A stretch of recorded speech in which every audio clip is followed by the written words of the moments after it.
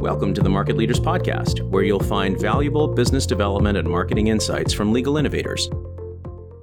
Hello and welcome back to the Market Leaders Podcast. I'm David Ackert, and today I'm here with Lindsay McReynolds, who is the Chief Client Relations Officer at Schwabe, Williamson & Wyatt. In her role, Lindsay is responsible for client relationship building, business development coaching, proposal development, industry groups, client feedback programs, client service teams, competitive analysis, marketing strategy, corporate communications, and event strategy at the firm. Lindsay, it's great to have you with us.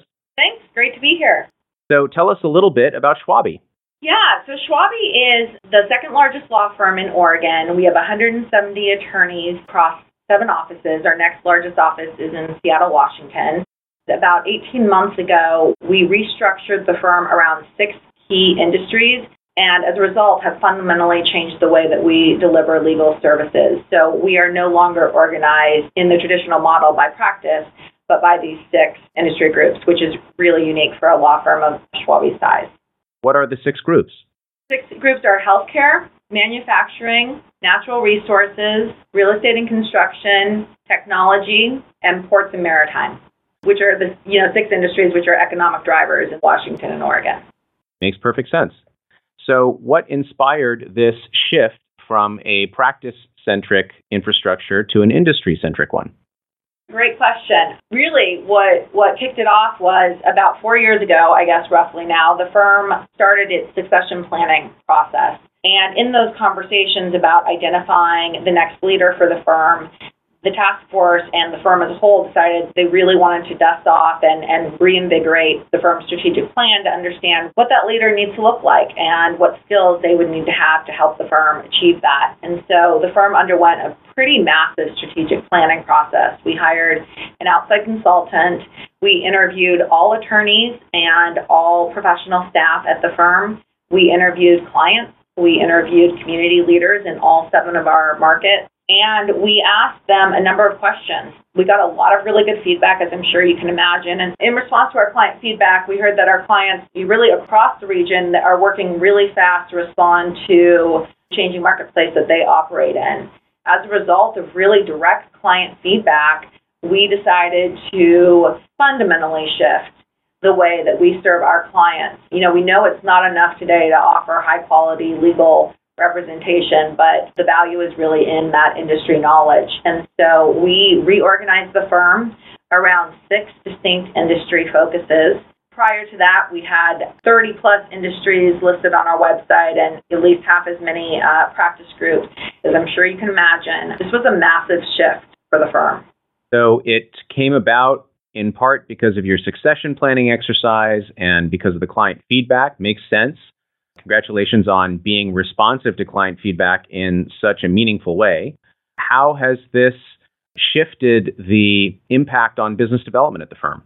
Well, as I'm sure you can imagine, it's had a pretty major shift on business development and really just the operations of the firm as a whole. The first thing we did when the firm adopted this new approach and restructured accordingly was we restructured the client relations department and hired 3 extremely talented industry group managers. Each of our IGMs works with 2 industry groups, and they really serve as the chief of staff for those groups. And it's been really interesting to watch them help these groups grow. So they have been there with the group leaders and the group members from day one, helping them understand the industry and do a SWOT analysis and understand what the client issues really are. So they are deeply ingrained with the industries and are helping the leaders structure the groups and structure how we work with clients and how we can deliver services to our clients based on our industry knowledge. So that has just been incredible to watch.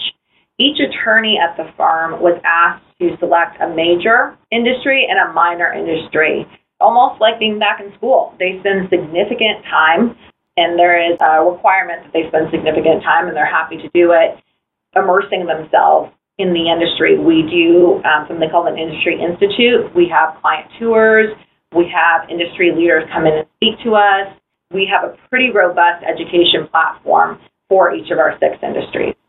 Talk to me a little bit about how this has affected your approach in targeting. I imagine you've got industry-centric targets and pipelines running that are parallel to the 6 industry groups themselves.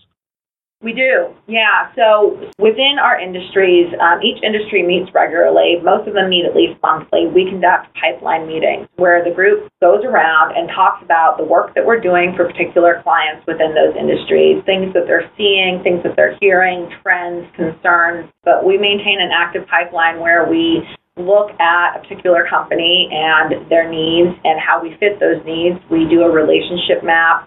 We really try to understand how we can collaborate with that client and offer them a service or a solution that is much greater than something that just one of our attorneys can offer, but something that the group as a whole can offer.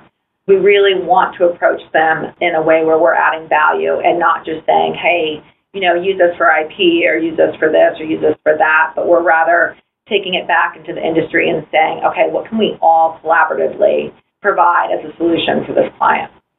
How often are you having these pipeline management meetings? Each of our 6 groups handles it a little bit differently, but I'd say on average they're monthly. And then we've got smaller, what I'll call core groups that meet weekly. And do you find that gives the lawyers enough touch points to maintain momentum? I would say no. I would say we probably need to be doing it more often. I'm sure that anyone who's run a pipeline meeting before, we've all been in that situation where you put it up on the screen and you go around the room and you get ready to capture what everyone's done since the last meeting, and it's radio silence. That's a really slippery slope because as soon as that happens, it makes it okay for people to come unprepared to the meetings. So our IGMs do a fair amount of prep work to remind people if the meetings are only monthly, they're peppering them up, throughout that month, so that when we get to those meetings, that doesn't happen. I really feel like that's a slippery slope. And the pipeline process is newer because the groups have been so focused on the educational platform, but it's something we're really excited about. So I imagine your IDMs are picking up their own learning curve as the firm implements this initiative. What impacts have you noticed that it's had on them as professionals? It's been tremendous. So one of my favorite sayings to them, and I'm sure that they're really sick of hearing me say this, is that you can't get this at Harvard Business School. I mean, this is a real life case study that we're living, that they're living. Right. So given that the firm adopted this strategic plan and we have the ability to redo our brand and our website at the same time, which was just a really neat opportunity to have that visual representation of the strategic plan, the client relations department across both our BD folks and our Marcom folks have really been at the front lines of delivering this part of our strategy. So we have really had to develop skills that I think are probably fairly unique. Our team is really working with the firm as it moves along the bell curve to adopting this. It's been really interesting to work through resistance and to work through fear of change and to really be at the cutting edge of maintaining momentum and a sense of urgency around this. I think empathy is a skill that our team has really honed in terms of understanding what everyone has on their plate and what else is going on. And acting as a business advisor is a really big one. So I think sometimes marketing departments, they get requests and they respond to requests, and that's the way that the flow of information goes.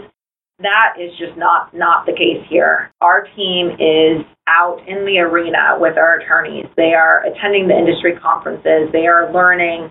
They are failing. They're doing this all together. And so they really are ambassadors for the firm's strategy, and I think they're doing an exceptional job at modeling the way. So, for instance, they are all involved in industry associations for the industries that our clients are in, and they are creating connections and adding value for our clients. So it's been really, really cool and really not your typical role. So it takes a really unique person, and we're very lucky to have the 3 very talented people we do. Well, it sounds like this industry-centric shift has created some great opportunities for professional development among your team. I'm curious to know where you go for innovation, inspiration. How do you sharpen the saw, as it were, personally? Yeah. Well, I probably go a lot of places that other folks would imagine. I think LMA and the Harvard Business Review, I think those are great. I think the place, though, that I find some of the most inspiration is our clients. So I conduct our client service interviews with our managing partner We have a script for those, but we rarely stay on script. They're fairly organic. And inevitably, we learn something about an issue that they're facing or a disruptive force in their industry.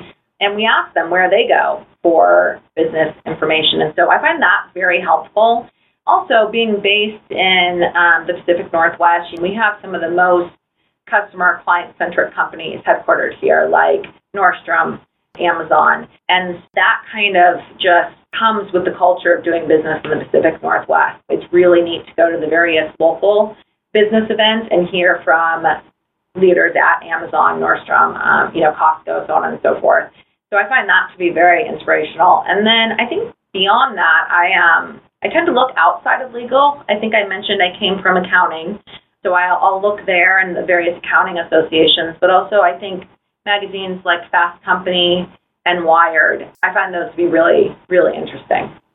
Yeah, I agree with you. I never hear Wired or Fast Company listed among the resources on these podcasts, but I subscribe to both those magazines, and I often glean insights that translate to certainly legal business development, or at least advancements in technology, and that, those are some perhaps underutilized resources for those of us who have a passion for this topic. I find them very helpful, and it's a good reminder of the world outside of legal, I guess.